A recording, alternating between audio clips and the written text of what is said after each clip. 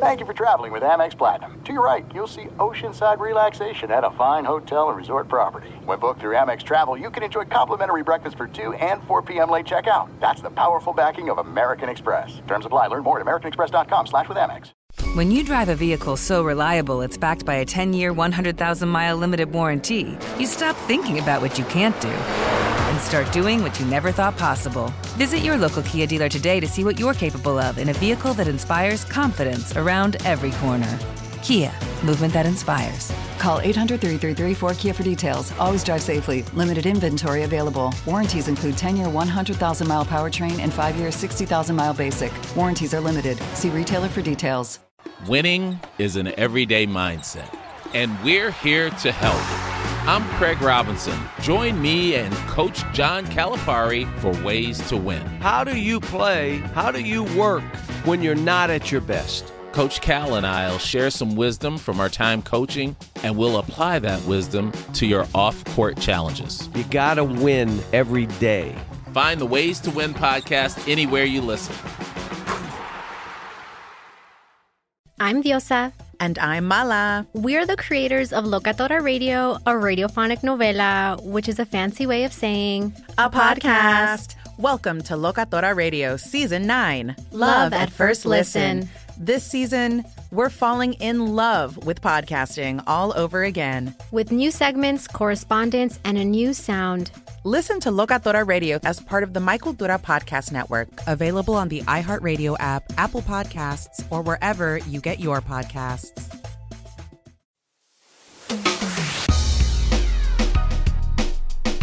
Hey, welcome in. I'm Doug Gottlieb, and this is All Ball. We caught up this week with Stephen Ashworth, who's I guess he's a sophomore at Utah State, but a really interesting career. He, high school basketball, he grew up in Alpine, Utah for the most part, played at famed Lone Peak High School. And, late in his high school career, he blew up. He'll tell you about all of that. Was set to go to Utah State with Tim Duryea. Duryea gets fired, thought about opening up his recruitment, goes on his Mormon mission, comes back, and now last year played a huge role with Craig Smith's Aggies. Craig Smith leaves, goes to Utah. Did he think about transferring? What is Ryan Odom like to play for? And what's it like to be only 4 months married? Plus, he's been on social media a ton trying to get name, image, and likeness deals. Let's catch up with the star point guard for the Aggies of Utah State, Stephen Ashworth. Okay, so I want to get to the name, image, and likeness thing. I want to get to the fact you guys have a new coaching staff and what that's all like. But explain to me the Lone Pine deal. So I remember probably a decade ago, somebody telling me like, man, there's this high school in Utah and they got dudes, dudes everywhere. Right. Yeah. Is what Lone Pine High School? Is that just a regular high school where lots of players live close? Is it a private school? Like what is for somebody who's not a Beehive Stater? What is Lone Pine High School? Yeah. So it's actually Lone Peak. So Lone Peak, my bad. Lone Peak. There's a mountain peak called Lone Peak right up above the school. So it's called Lone Peak High School. And I believe, honestly, just the basketball dominance that it's had over the past 20 years really started with head coach Quincy Lewis when he was there. And then many people know him as he went to BYU after. And now he's back in the state of Utah coaching high school basketball once again. But it's a public school, completely public. You have to live in school boundaries in order to go to Lone Peak. And so, we couldn't have some of the top basketball players in the state live in, different cities and come to school there just to play for Lone Peak. And so a lot of people started to take notice when they were on that national stage. And, we had great talent all the way back with Jackson Emery and Tyler Haws at Lone Peak. And I think that kind of just created the culture that if you want to play for Lone Peak, you got to be great. And that developed players like Nick Emery, TJ Haws, Eric Mika. And they actually in 2013 were named national champions. Yeah. So wait, so all of those kids actually grew up right there, or did some families move into the district? So surprisingly, the Emerys, the Hawses, the Mikas, they all lived there in Alpine. Grew up there, and me myself, I moved there when I was 5. And at the time, my parents weren't really thinking basketball and we should move to Lone Peak because we lived in a boundary where high school was already really good at basketball. It was just kind of a change of scenery for the family. And I was fortunate enough to grow up going to all those high school games, watching those guys. And so I think that kind of helped fuel my passion for basketball. Okay. So when you say I grew up going to those games, the basketball obviously is such a big part of the Mormon community, just huge. Any Mormon church has basketball gym and guys play basketball. But how big's the gym at Lone Peak? The gym at Lone Peak can fit 3,500 people. And so it's a pretty average, high school arena. There was a time for a while when we would play our rival American Fork High School. We'd either have to have that game down at Utah Valley University or at the Marriott Center at BYU, just for crowd attendance. And so, but yeah, all of those games were always packed. It was always sold out and it was a fun environment. I remember one of the funnest games was when we played St. Joseph out of New York. They came in for an ESPN game at Lone Peak and it was crazy, just the atmosphere and the students and just the passion for basketball. Because you're right, every church around here in the LDS faith, we have a basketball gym. And so kids grow up young, going to that gym and working out with their dads or their siblings or their friends. And, during the summer, we were there every day, just playing pickup at the church. And it was awesome. So Jimmer, okay. Now, obviously Jimmer comes in, he's a star at BYU, but he's not from Utah. As a kid who grew up in Alpine, when I say Jimmer Fredette, is he one of your guys? Is he not? How is he thought of in the state of Utah? Jimmer Fredette is arguably the greatest college basketball player of all time. And that's what the state of Utah believes in. It's sad that he didn't have, quite the career in the NBA that everybody was hoping to see, that Steph Curry's been able to have. But it's interesting. I remember vividly going to, it was a huge game, San Diego State, Kawhi Leonard. It was a top 10 game down in Provo. And I remember going to that game and just the atmosphere around Jimmer. It was crazy. And it was something that I aspired to be. I wanted to be a player in the state of Utah that other little kids wanted to be when they grew up. And so Jimmer is definitely somebody that I look up to. I've met a few times. I've done some workouts with him, and the guy I trained with, Paul Peterson, knows him really well. And so always a super genuine dude. And people, whether we're Utah State fans, Utah fans, BYU fans, there's a pretty wide consensus that everybody respects what Jimmer Fredette was able to do in the game of college basketball. And now it's crazy to see what Damian Lillard did out of Weber State. But in that time period, it was all about Jimmer. And it's crazy, right? That everybody paying attention to Jimmer. Here is Damian Lillard, who's actually an Olympian and an NBA All-Star. Okay, so if you go back to, late 90s and 2000s, obviously Utah, when Majerus was there, was hot. And they've gone up and down. They've had some great runs even since. BYU, Jimmer was their peak in the last 20 years. But and this is a guy who I grew up hooping at a Mormon church in the city of Orange in California. I sneak in with my Mormon buddies, right? And so, and then my brother was an assistant at San Diego State, so I know a lot about BYU back when obviously those games were taking place. Yeah. But for you growing up, was BYU the school? I mean, because you end up now being a starter at Utah State. What was your school, or was it more players? Because I always thought that Mormon kids want to go to BYU first, and then after that, maybe Utah or then Utah State. What was the school growing up? Personally, for me, it was obviously living in Utah County, you're surrounded by BYU, and then there's the divide between BYU and Utah. And then obviously Utah State's a little more north. And so down in Utah County there, even when I go back home, like I'm like, dang, like we need to get some more love for the Aggies down here, whether it be in the sports stores or stuff like that. Because really, obviously the sports, stores are there to make their money, and they make a lot off of just the rivalry between BYU and Utah and that division between red and blue. And so growing up, I personally really admired the players and the individuals. And so it was always a dream of mine to play Division I basketball. And, with the way recruiting goes, I never really had an idea of where I wanted to actually eventually end up. And so I kind of distanced myself from kind of picking a school that I would deem as my school.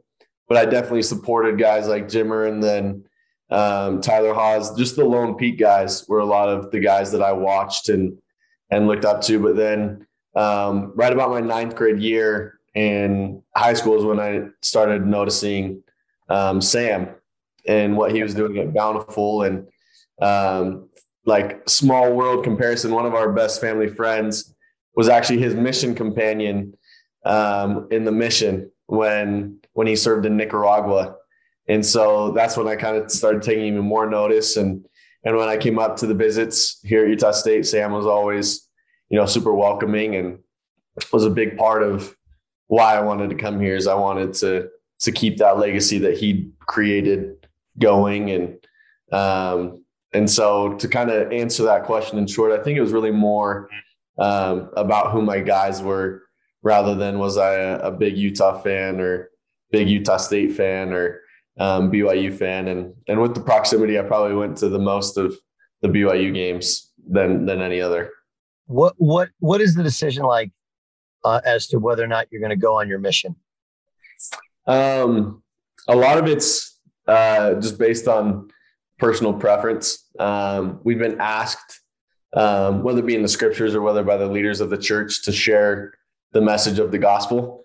And so for me, it was a hard decision, but at the same time, an easy decision because I knew how important it was to share the message of hope and just of love with the world that we live in today. And so I knew that it would be an experience that I couldn't pass up. And I had great examples, and my dad, my brother, and even other guys that played basketball at Lone Peak that went on missions. I looked up to them a lot, and that helped facilitate my decision to serve. But there was a time where my very last high school basketball game made that decision to go on a mission more difficult than it was, just with the publicity that I received from that. It was the Geico Nationals in 2018 where we played RJ Barrett and Montbird. And so that game kind of changed the course, but eventually I still ended up going on my mission right after that. How did it change the course? So right then, the coach of Utah State got let go, and Coach Smith was just hired. And so that opened up my recruiting once again as basically a non-committed player. And it was right during the Final Four where all the coaches are in the ballrooms and meeting with each other. And I scored 29 points in the second half on RJ Barrett. And everybody was going crazy on Twitter and social media and everything. And that night, my head coach, Coach Evans, got a call from the assistant coach, John Shire at Duke, saying, hey, we want Steven to come. And it had been something that we were talking about early on at the beginning of my senior year. We were talking about possibly being a preferred walk-on at Duke. And they said that if they didn't fill all of their 13 or 14 scholarship positions, then I would be the first in line to change that preferred walk-on to a scholarship spot. And so he called my coach and said, hey, we want Steven, but not as a preferred walk-on. We have that open scholarship. And so that was kind of the decision that became really tough to pass down a full-ride scholarship to play at Duke to serve my mission. But ultimately it came down to that I knew that God came first and that he'd provide a way. And honestly, I couldn't be happier than where I'm at here at Utah State. So what was it like for you? Okay, so you turned down Duke. to go on a mission, right? He also turned down Duke to stay loyal to Utah State, even though they got rid of Coach Duryea and they hire a guy named Craig Smith who, like, you don't know. Yeah. So when did you find out, like timeline wise, where you were going? So that game, the game happened in March, and Duke was saying that they'd want me out there in May. And then I was planning to leave on my mission in July. And I already had the assignment to go to Indiana in July. And so that week, the 2 weeks after that tournament were stressful. It was a lot of contemplation, a lot of research, a lot of prayer on just what would be a best fit and best opportunity for me. And ultimately through a lot of counsel with my family and a lot of prayer, I then decided early April that I'd stay committed to Utah State and that I was going to go there after my 2-year mission. Fox Sports Radio has the best sports talk lineup in the nation. Catch all of our shows at foxsportsradio.com. And within the iHeartRadio app, search FSR to listen live. There's no distance too far for the perfect trip. Hi, checking in for... Or the perfect table. Hey, where are you? Coming! And when you get access to Resi Priority Notify with your Amex Platinum card... Hey, this looks amazing. I'm so glad you made it. And travel benefits at fine hotels and resorts booked through Amex Travel, it's worth the trip. That's the powerful backing of American Express. Terms apply. Learn more at americanexpress.com/withAmex. It's the Kia Summer Sticker Sales Event, so give your friends something to look at. Like a B&B with an ocean view, an endless field of wildflowers, or a sunset that needs no filter. Make this a summer to share and save with a capable Kia SUV or powerful sedan. See your local Kia dealer or visit kia.com to learn more. Kia, movement that inspires. Call 800-3334-KIA for details. Always drive safely. Sale applies to purchase of specially tagged 2024 vehicles only. Quantities are limited. Must take delivery by 7/8/24. Winning is an everyday mindset, and we're here to help. I'm Craig Robinson. Join me and Coach John Calipari for Ways to Win. How do you play? How do you work when you're not at your best? Coach Cal and I will share some wisdom from our time coaching, and we'll apply that wisdom to your off-court challenges. You got to win every day. Find the Ways to Win podcast anywhere you listen. Do you love Selena? Like, really love? Whether you saw her live, saw the movie as a kid, or saw her looks all over TikTok, there's no shortage of reasons to stan the Queen of Tejano.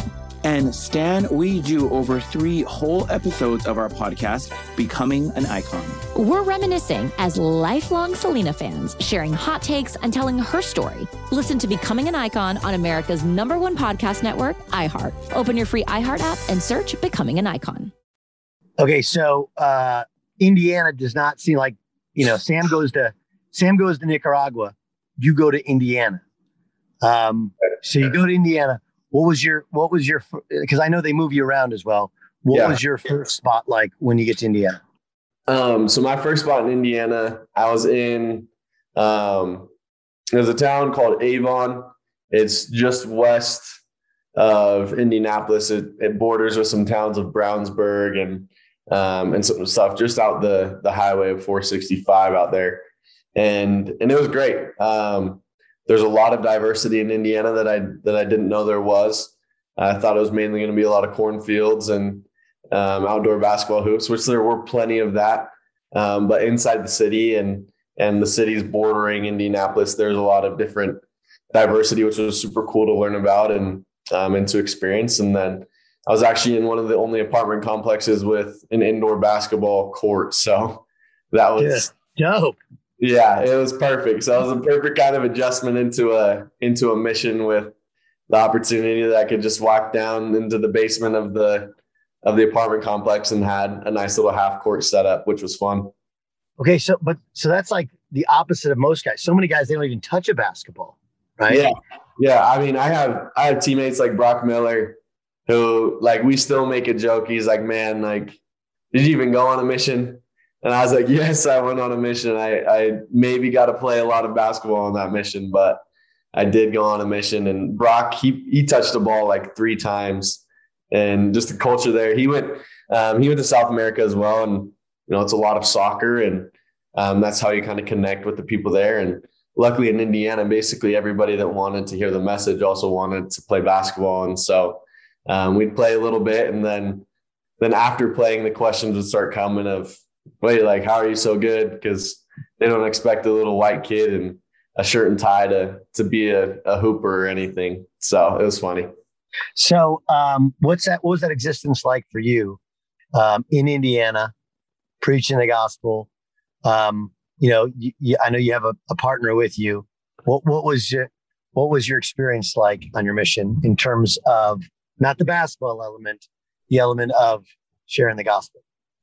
Yeah, I mean, honestly, it was life-changing for me. And, there's a lot of people that I was able to share the message of Jesus Christ and the restored gospel of Jesus Christ to a lot of people who were confused. They didn't know what to believe.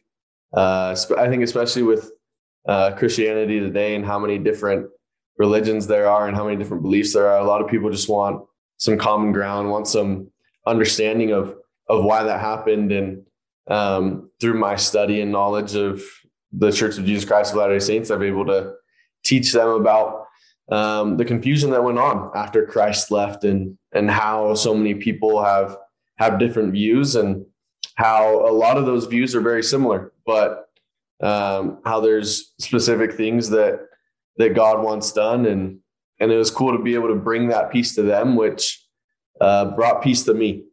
And I was able to see my witness and testimony of Jesus Christ grow as I was teaching it to others, which was, I think, the biggest blessing of it all, honestly.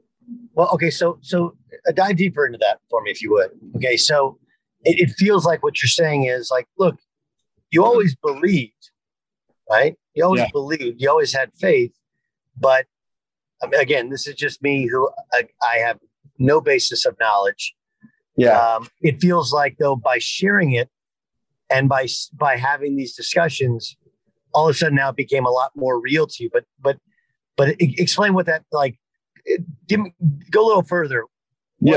What became more real to you? What specifically did you feel differently about when you were sharing it? Yeah, I think like one of the biggest things that I thought of over and over again is like,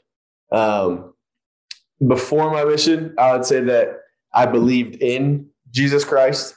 Like, I believed that he did come to earth. I believed that he was God's son. I believed that he performed miracles. I believed that he was resurrected, and that because of that, we can all live again together. But after my mission and even during it, I felt like the term really became, I believe Jesus Christ. So it's not necessarily believing in him, but like, I believe him. I believe his words. I believe that when he says he can heal me, he can forgive me of my sins. It became very more real. And so I think that one of the best ways to learn something is by teaching it. And I think that even applies to basketball, right? One of the best ways that I learn more about a move or learn more about a shooting technique is when I have young kids that are like, hey, how do you do this?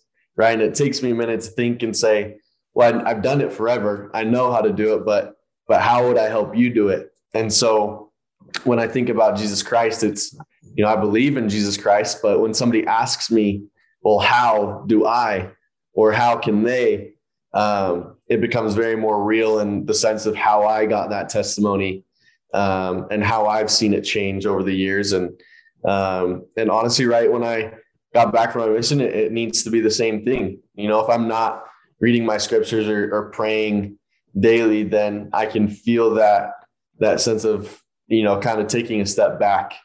The same thing is true with anything in our lives, whether it's basketball, work, education.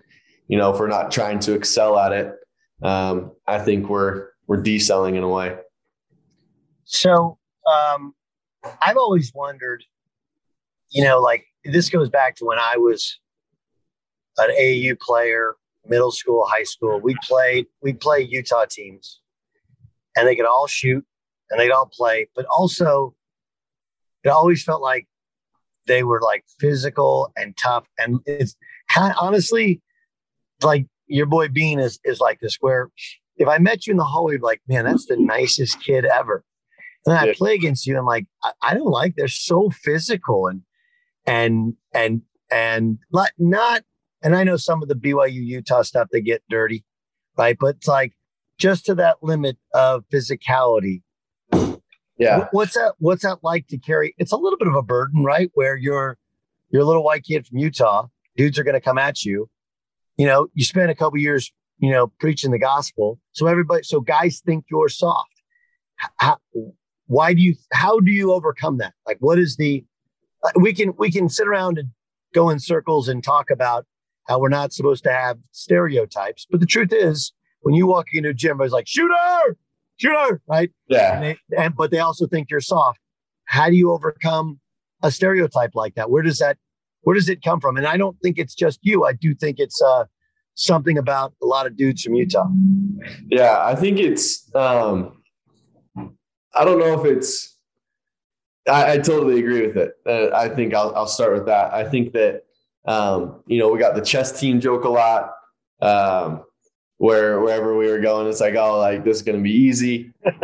Chess team. So I think that one of the things that it stems from is just the fact that when anybody's underestimated, there's a sense of I have to prove something, and I think that when you look at guys that are, you know, skinny shooters, I feel like we often feel like we're underestimated in our toughness, and so at sometimes we get even more tough than we'd ever actually want to be.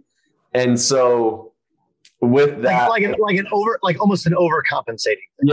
Yeah. It becomes a little bit of an overcompensation type of thing where even without you telling me what you're thinking, I know what you're thinking because I've experienced it time and time again. And so when I'm out there on the court, it's something, especially to me as a short white point guard.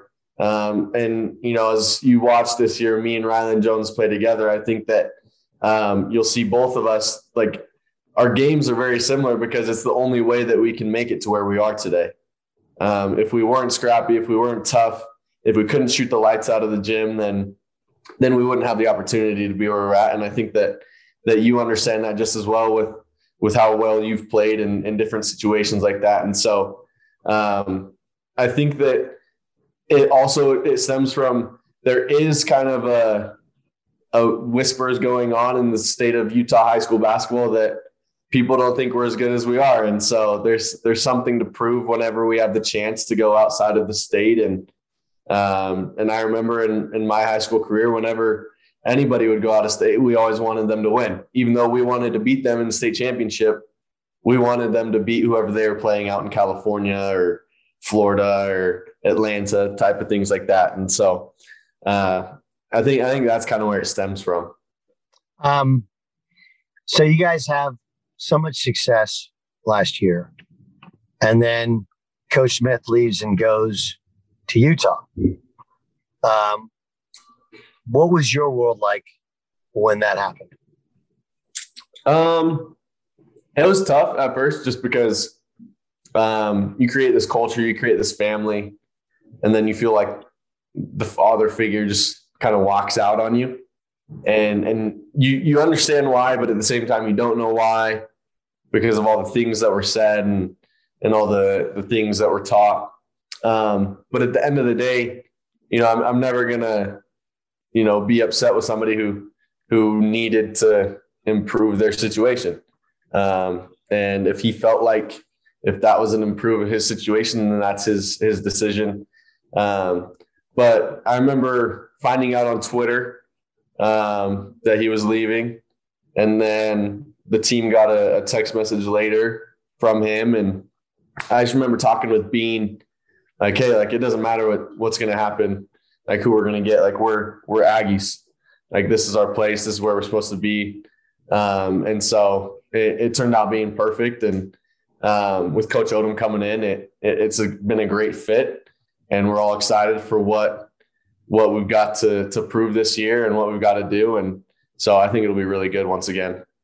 Kind of weird though, with like guys like, Riley leaves, obviously. Some guys have stayed, some guys have left. You and Bean have stuck it out together. Yeah. First, did you ever think of leaving? No, not really. I mean, when the whole news came out, it was really more of a situation of just like let the cards fall where they may. And like I never made plans to enter the transfer portal, never made plans to talk with any other coaches. It was really just between me and my guys, and I felt confident if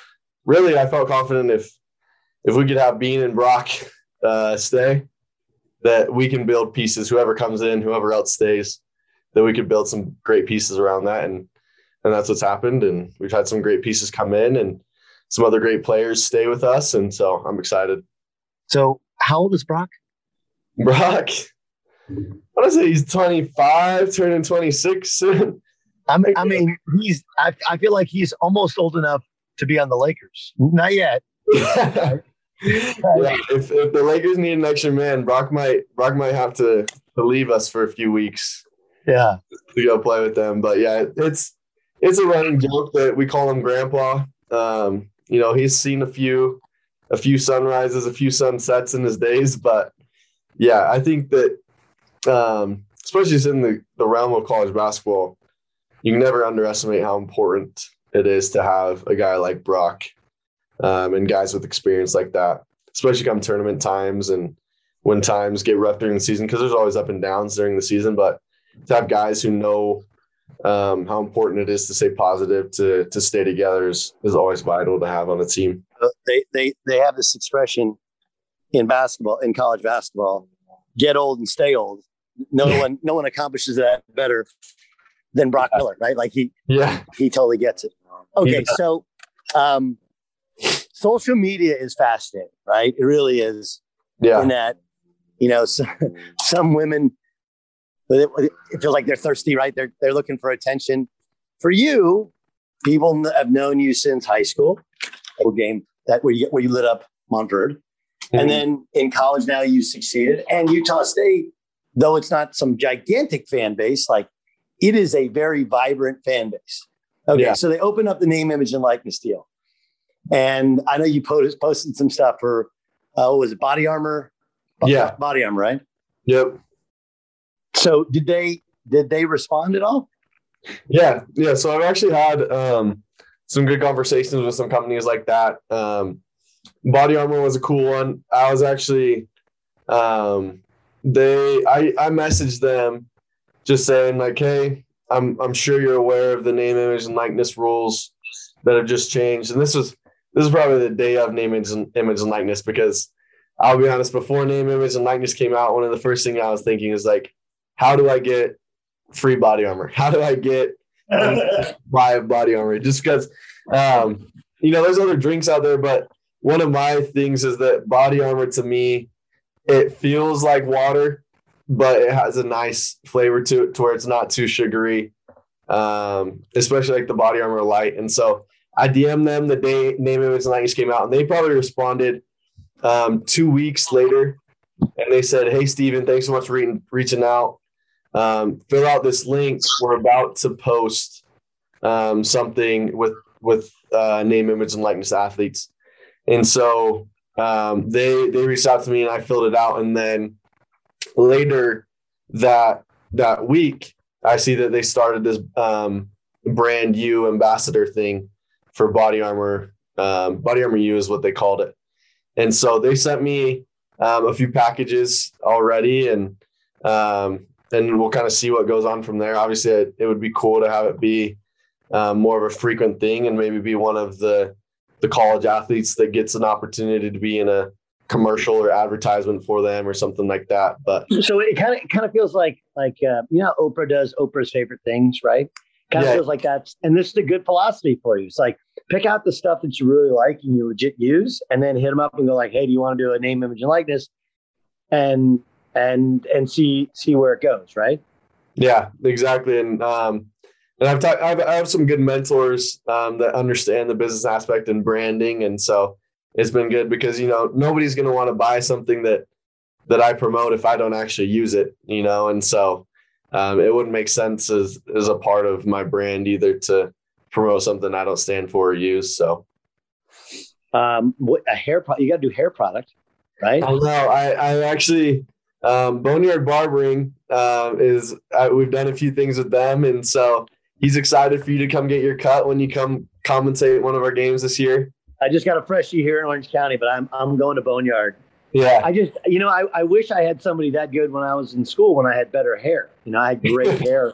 I had great hair, but we had a guy who passed away, Whispering Richard, and he was like coach's guy, but he wasn't very good. He was a super nice guy.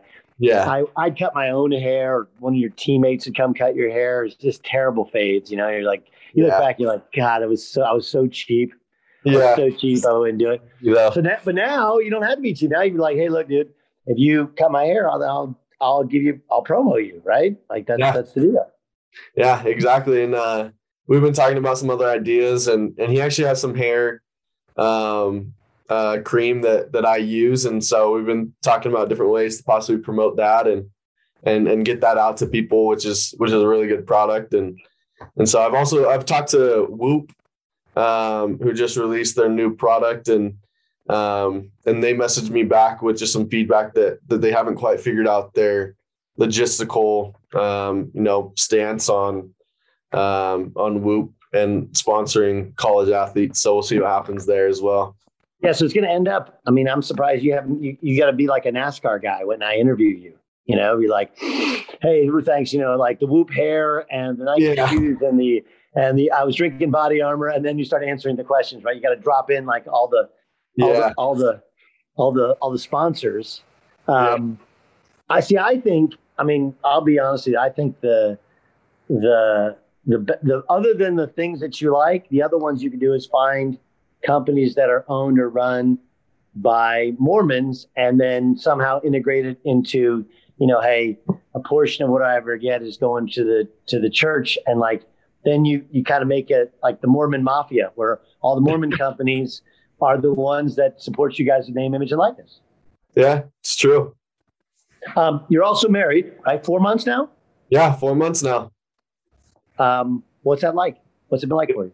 It's been great. Got married to Peyton in May of this year, and we were high school sweethearts. We met in high school, and I went on my mission, and she went to Paraguay on her mission. So she kind of got the same vibe of Sam and Brock. Not much basketball. Right. So you're in Indiana, hooping in some nice apartment complex. Yeah. She's in Paraguay. Right? Yeah. Your experience could not be more different. Yeah, literally couldn't be more different. Absolutely. And so anytime you go to, or like I'm guessing they speak Spanish in Paraguay, right? So I'm sure anytime somebody speaking Spanish, she flips the switch, and all of a sudden you're like, whoa, what is going on there? Yeah, it was perfect. We actually went on our honeymoon to Puerto Vallarta. And so she got to basically run the show down there, which was perfect. And so it's been great, though. Married life's fun. It's fun to have somebody to live with up here in Logan, especially because we were doing long distance all last year because she was going down to school down in Provo. And so it's good to have her up here and to have somebody up here. Wait, so you got her to transfer? So that she enter the transfer portal, and then you got her to transfer to USU? So she didn't quite enter the transfer portal. She did move, but she's just doing online. And, with COVID, it was able to, kind of work out to where there's a lot more online availability. And so she's still doing her degree online. And this next summer, she might have to take some classes down there in person. But so far, it's worked out really well. What are the challenges like? And I know you guys haven't hit full season, but you guys are having practice and workouts. But easier or more difficult now that you have a spouse, right? Now you have basketball, you have school, and you have a wife. Yeah. How are your days changed from last year? Yeah, I think one of the biggest things is just prioritizing. prioritizing what's important. There's obviously some necessities that I'll have to take care of every day. Her being first, and then obviously basketball practice and weights and other schoolwork that'll have to take place. And so I think rather than after finishing my schoolwork and after finishing all my workouts, just hanging out with the boys, it's been a lot more time with her doing things that she wants to do. But she's also been super supportive of all the name, image, and likeness stuff. And she'll even come to the gym and rebound for me after she gets home from work. And so we have some fun times bonding out there, and we go play golf. We play golf quite a bit together. She's a golfer, so that's nice. She better than you? Of course. And what? She better than you? Not quite. I'm playing pretty well. When I don't play great, she's better, but I've been playing pretty well recently. Same tees? Same tee boxes? No, different tee boxes. What is the biggest difference I will notice in you playing for Coach Odom? I think the biggest difference you'll notice is freedom.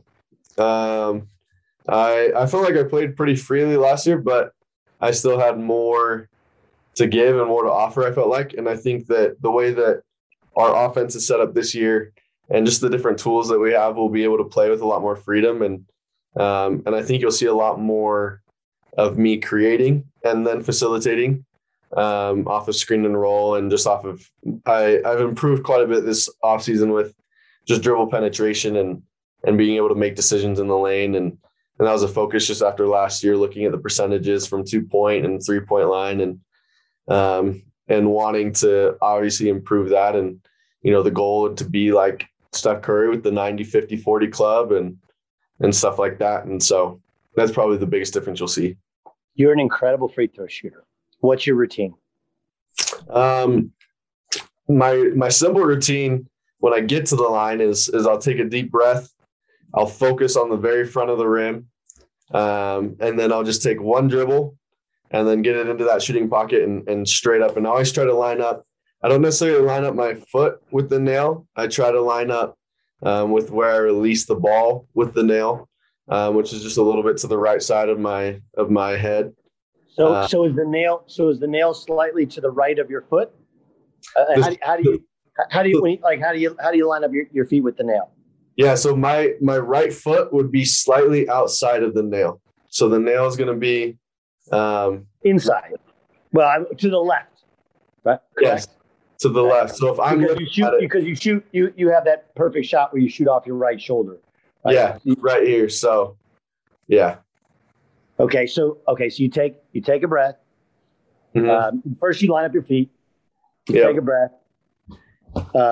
You look at the front of the rim. You take one dribble, shot pocket, shoot. Are you saying anything to yourself? Is there some way in which you finish every time? Like anything else? Yeah. So one of the things that I always do is I'll actually, when I take my dribble, I'll say swish. And so I'm not thinking. I think I kind of started that in around 8th grade. I stopped thinking like, oh, I should make this shot. And it's kind of changed my mindset, which I think has really helped. To like, I don't make shots. I want to swish shots because I'm already expecting it to go in. And so if I swish it, then I'm really pleased. If I make it, that's great. And then also just in the practice of it, I never leave a gym without making 10 free throws in a row. And so that's kind of, and obviously I shoot a lot of free throws throughout the workout. And I try to integrate it to where, I'm getting a high heart rate. And so it's game-like to where I've got to slow it down just a little bit, but still feel it to where I'm making it in pressure situations. And then I'm feeling good. You mentioned your workouts. How many, is there a number of shots you try and get up every day? Yeah. So I'm actually starting, I've created a few workout plans and I'm actually going to promote it here in the next week or so. I'm going to try to create a training brand in a way. And I'm going to call it the Breakfast Club after one of the famous stories of Kobe Bryant and the USA Olympic team back in 2008 and how they called themselves the Breakfast Club because they were getting up early. They were getting their work done early before practice. And then It just kind of unified the team. And so the goal is to make 500 shots a day. And so it would be considered the 500 club. And a lot of that is off the dribble. A lot of that is form shots. I try to make sure that, sometimes inside the 500 realm, sometimes outside. So maybe it'll be a little more than 500. I'm making at least 50 to 100 form shots a day, just to make sure that it's all dialed in. The 500 are in one workout, or do you have a plan to where you go in the morning and you go in the evening? Like how does it, in your mind, what's the best way to do it? So in my mind, ideally, I would say it's 500 in one workout. And then it just depends based on my day. If I know that I don't have enough time to make the 500 in between class and before practice or other things, then I'll get in as many as I can. And then I'll save some of it for after practice, and then I'll get in the rest of it. And so ideally it would be just to be able to set a time apart to where you can get in that 500. But if it needs to be split into, an hour in the morning and an hour at night, it typically takes me probably 75 minutes to finish 500 on the move off, and I always try to shoot some just standing still shooting, because you do get some of those in the game, but a lot of those are sprinting to a corner, sprinting in transition, just to make it as game-like as possible. There are some things that are too good to keep a secret. Like how your Amex Platinum card helps you have the perfect trip. I'd like to check into the Centurion Lounge. Or how it seems like you always get those hard-to-snag tables. Ooh, yum. And how you get the most out of select can't-miss events. With access to the Centurion Lounge, Resi Priority Notify, and Amex card member benefits at select events, you'll have to share. That's the powerful backing of American Express. Terms apply. Learn more at americanexpress.com/withAmex. Winning is an everyday mindset, and we're here to help. I'm Craig Robinson. Join me and Coach John Calipari for Ways to Win. How do you play? How do you work when you're not at your best? Coach Cal and I will share some wisdom from our time coaching, and we'll apply that wisdom to your off-court challenges. You gotta win every day. Find the Ways to Win podcast anywhere you listen. Do you love Selena? Like, really love? Whether you saw her live, saw the movie as a kid, or saw her looks all over TikTok, there's no shortage of reasons to stan the Queen of Tejano. And Stan, we do over 3 whole episodes of our podcast, Becoming an Icon. We're reminiscing as lifelong Selena fans, sharing hot takes and telling her story. Listen to Becoming an Icon on America's #1 podcast network, iHeart. Open your free iHeart app and search Becoming an Icon. If you love sports and true crime, then there's a new podcast from executive producer Dan Patrick and hosted by me, Jay Harris, that you won't want to miss. Playing Dirty: Sports Scandals. Each week, I'm squeezing the juiciest details from some of the biggest sports scandals ever. I'm talking Marcus Dixon, Olympic gymnastics, Cain Velasquez, salacious Super Bowl-level scandals. Join me on the dark side of sports by listening to Playing Dirty: Sports Scandals on the iHeartRadio app, Apple Podcasts, or wherever you get your podcasts. You don't use your thumb. It's a perfect shot. Yeah. How'd you develop that? Like, when did you have the strength to shoot with one hand and no left thumb? That started actually in 8th grade. So in 8th grade was when Quincy Lewis he pulled me aside after one of the open gyms that we were having, and he said, "Hey, this is going to be hard, but this is something that you're going to need to do to play at the next level." And he actually walked through with me the changing, because I kind of used my thumb and I would push it from here underneath my chin a little bit. It was still a good form, but obviously it wasn't perfect. And he just worked on elevating it more to up right above my forehead to where I could get it. And he worked, and honestly, it's something I still do today, where we worked on a lot where I would just cup it like this, the ball, and then one hand turn and over and turn and over. And then I remember talking with George Hill a few years ago, and he was telling me that the first year he got to the Spurs, he shot it all right, and he thought he had a great shot. And then that next summer, they're like, hey, we need to change your shot. And he was saying that he would make 500 form shots a day, and they wouldn't let him shoot outside of 10 feet for a month. And he just had to shoot it over and over. And he's like, just because of, and I think anybody that wants to change their shot, they just have to be patient enough to give it the time to develop, because it's not going to be perfect after a day or even a few days or even a few weeks. It takes that time, but being confident enough that it'll pay off in the end, which it has for me. When you told me you say swish when you shoot a free throw, what are the thoughts, or do you have any when you're in a game as far as shooting the basketball? Do you have any thoughts, things you say to yourself, things that you always do, like as part of kind of your catch and shoot or go off the dribble routine? Yeah. So one thing that I always try to do is that before I get into the form of it, because that's become second nature, I always try to focus on the front 3 prongs of the rim. So where the net connects with the rim, I'll try to find 3 of those. And sometimes you can only find 2 based on the angle you're at. And you just I always try to aim right for that middle prong. And then I focus on the rim all the way until I release it. And then typically about the last, 7 to 9 feet of it coming down, I'll actually look at the ball and I'll see if it was going in between those 3. And then after that, I know if it was a little right, but still went in, then I know that I either turned my hand a little too much, or it was just maybe because of the way I was balanced. And so that's actually something that I learned from Steph Curry, watching a few of his documentaries and different things of how he likes to shoot. And it's something that I tried and I really liked. So he looks at ball flight? Yeah. So he's a ball flight shooter. And I know that some guys are heavily never look at the ball. Some guys look right after they release it. But my thing is always that I've naturally kind of always looked at the rim and then seen the ball come over. But I've started more so looking at it. And then it's given me a better idea too of what the trajectory was like on its way to the rim, of if it was too flat or even if it had too much arc, which is hard to do. But those type of things that I can look at and analyze. Steph's the best in your mind, from shooter to shooter. Is Steph the best shooter? Yes. Stephen Curry is the greatest shooter of all time in my mind. I think that you can nitpick a few things of maybe Klay Thompson has a prettier shot or a better form or maybe a better standstill shooter. But I think when you're talking about a shooter, you have to be able to attribute every single shot and every single aspect that he can shoot.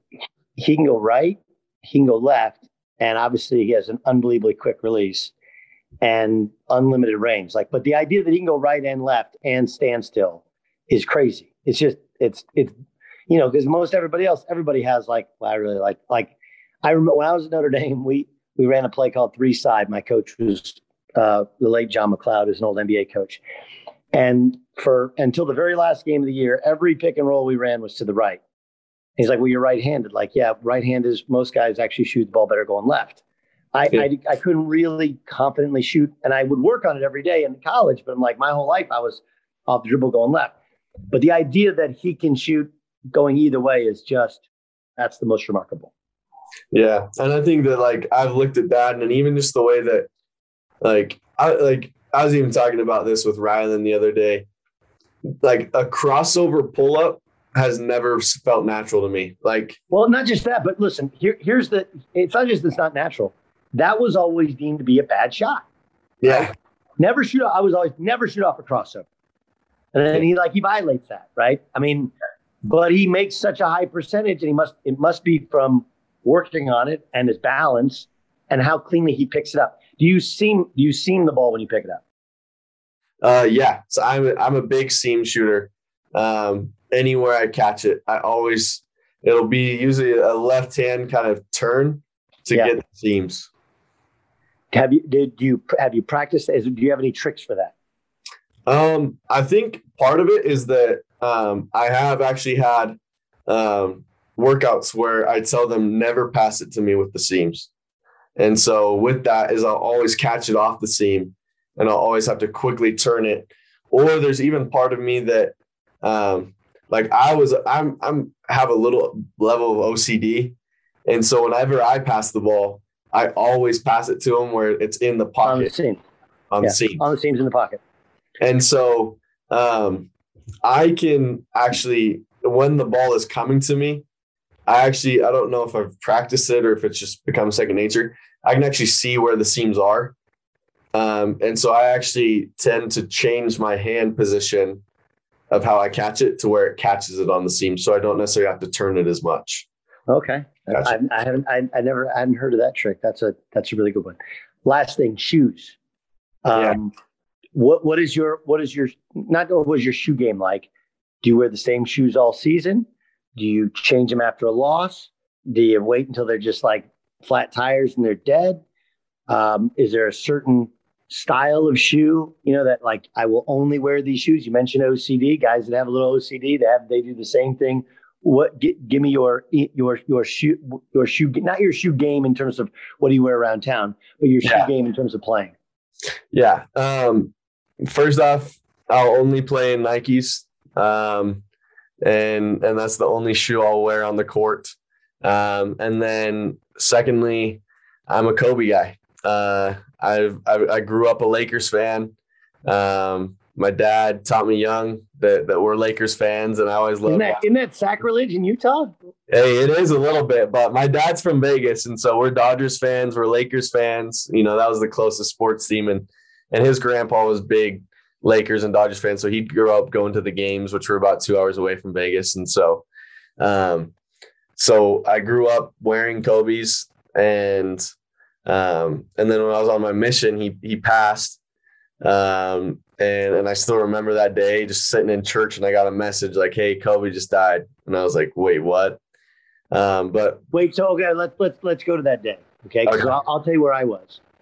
So, I had gotten back from calling a game. My daughter is an equestrian rider, and we're sitting there and she's warming up, and all of a sudden I get a text that's like, "There's no way this is real." And then a couple other dudes like, no way. And all my friends, they think, because, when you work in sports, I somehow know what's a real story. And I do, but not when it breaks. Yeah. And then they're like, "Did you check Twitter? Kobe died." And I looked, I was like, and no one knew it was real or fake, but it was TMZ. And generally they don't miss, right? Yeah. So my daughter actually, then she's riding in the ring in a show. She is great. She wins, and she gets out of the ring and she's walking her horse back to the grooms, and she's bawling. Now she had gone to school with Gianna, who died in the crash. Yeah. But she wasn't like she knew Kobe. And at the time it said that nobody in her family was with her. And she starts crying. I go up to her, and turns out actually her best friend was on the helicopter, Alyssa Altobelli, and she knew Gianna, and she knew basically almost everybody on that plane. She knew the chopper. She knew. So that was my day. What church were you in? What town in Indiana? Yeah, so I was actually on campus at IUPUI, so right downtown in Indianapolis, and the church building was just right off the river, the White River down there. And I remember I was in like the second hour of church, so Sunday school, and I was actually reading the scripture, and everybody in the class kind of just like stopped, because like we all got notifications, and do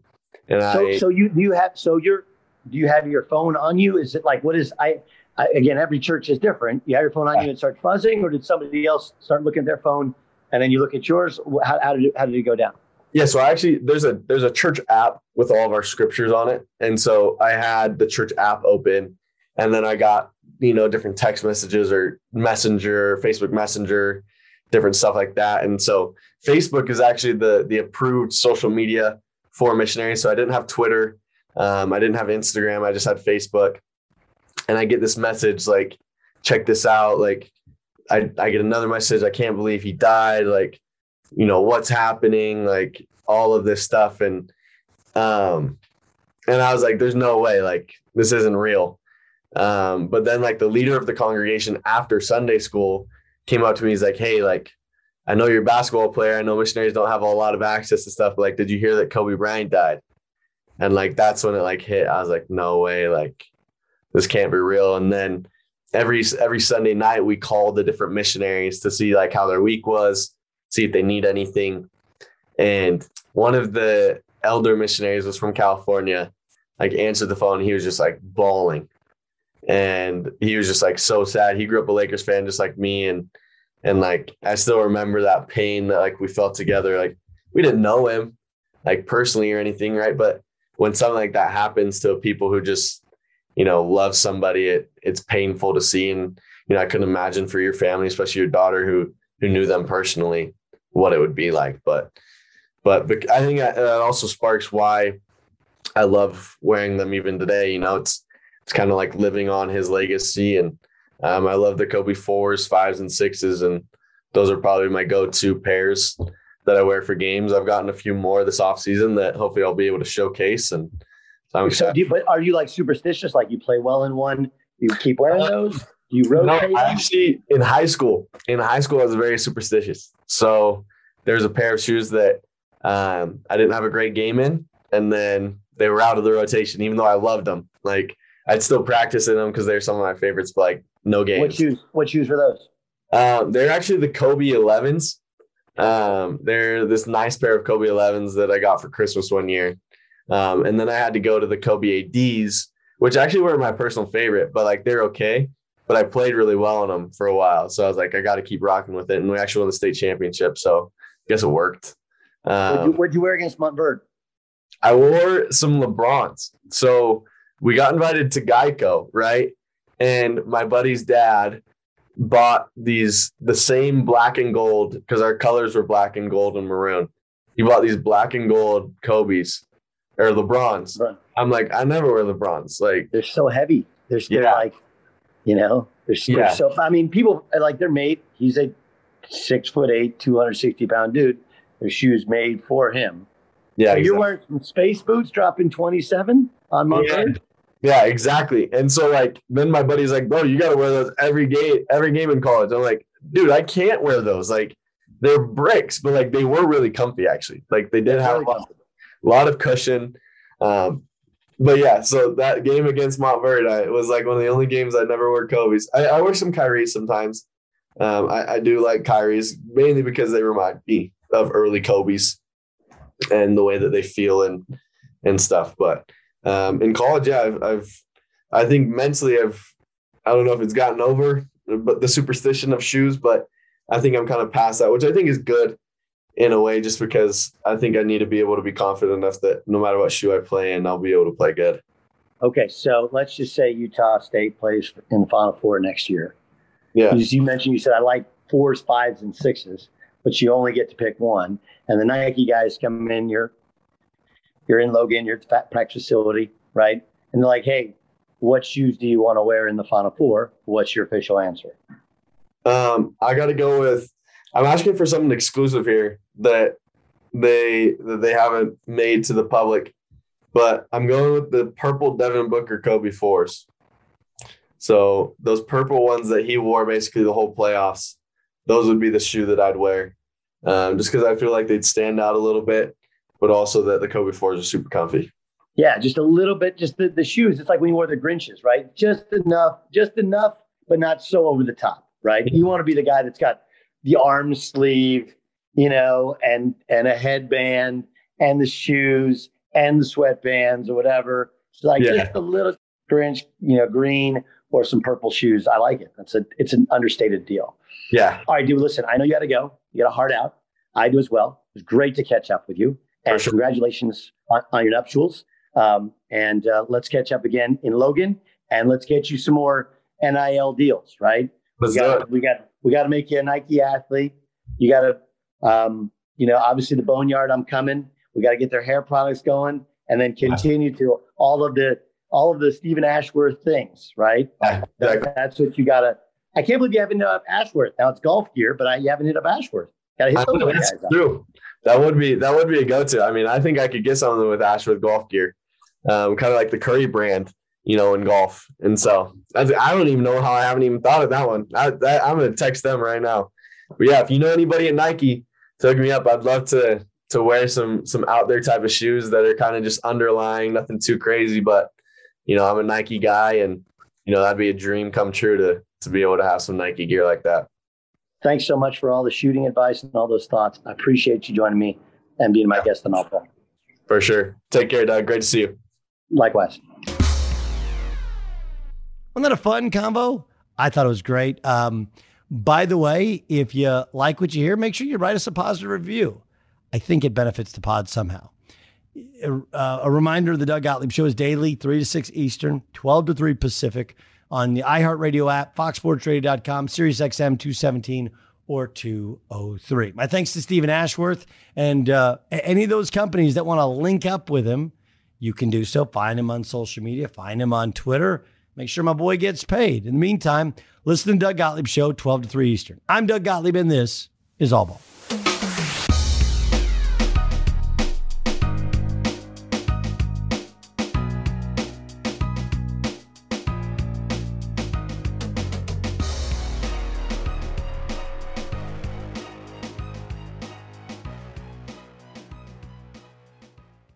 Winning is an everyday mindset, and we're here to help. I'm Craig Robinson. Join me and Coach John Calipari for Ways to Win. How do you play? How do you work when you're not at your best? Coach Cal and I will share some wisdom from our time coaching, and we'll apply that wisdom to your off-court challenges. You gotta win every day. Find the Ways to Win podcast anywhere you listen. I'm Diosa. And I'm Mala. We are the creators of Locatora Radio, a radiophonic novela, which is a fancy way of saying a podcast. Welcome to Locatora Radio, Season 9. Love at first listen. We're older, we're wiser, and we're podcasting through a new decade of our lives. This season, we're falling in love with podcasting all over again. And getting to the heart of our stories. We're going places we've never gone before, and we're bringing you along with us. With new segments, correspondence, and a brand new sound. Season 9 is kicking off with an intimate interview with Grammy Award-winning singer-songwriter Natalia Lafourcade. What's giving you hope right now? Well, when I see what music does to people, it gives me a lot of hope. If you liked Locatora before, you're going to love Season 9. Subscribe to our show and you'll see why Locatora is your prima's favorite podcast. Listen to Locatora Radio as part of the My Cultura Podcast Network, available on the iHeartRadio app, Apple Podcasts, or wherever you get your podcasts. MTV's official Challenge podcast is back for another season. And so are we. I'm Tori Deal. And I'm Anissa Ferreira. The wait is over, guys. All Stars 4 is finally here. And this season takes it to a whole new level. Old school legends, modern power players, and ex-lovers are all competing in Cape Town, South Africa for the prize of $300,000. And we're going to be right here along with you fans, covering every episode on the podcast. Listen to MTV's official Challenge podcast on the iHeartRadio app, Apple Podcasts, or wherever you get your podcasts. What's up, everybody? This is Stephen A. Smith, host of the Stephen A. Smith Show podcast. Tune in every Monday, Wednesday, and Friday at the very least as I bring you all new episodes that feature the biggest headlines in the world of sports, pop culture, business, and I answer your phone calls and respond to your tweets. You'll hear my unfiltered opinions and straight-shooter interviews with top celebrities and game changers. All that and more. So listen to the Stephen A. Smith Show podcast on the iHeartRadio app, Apple Podcasts, or wherever you get your podcasts.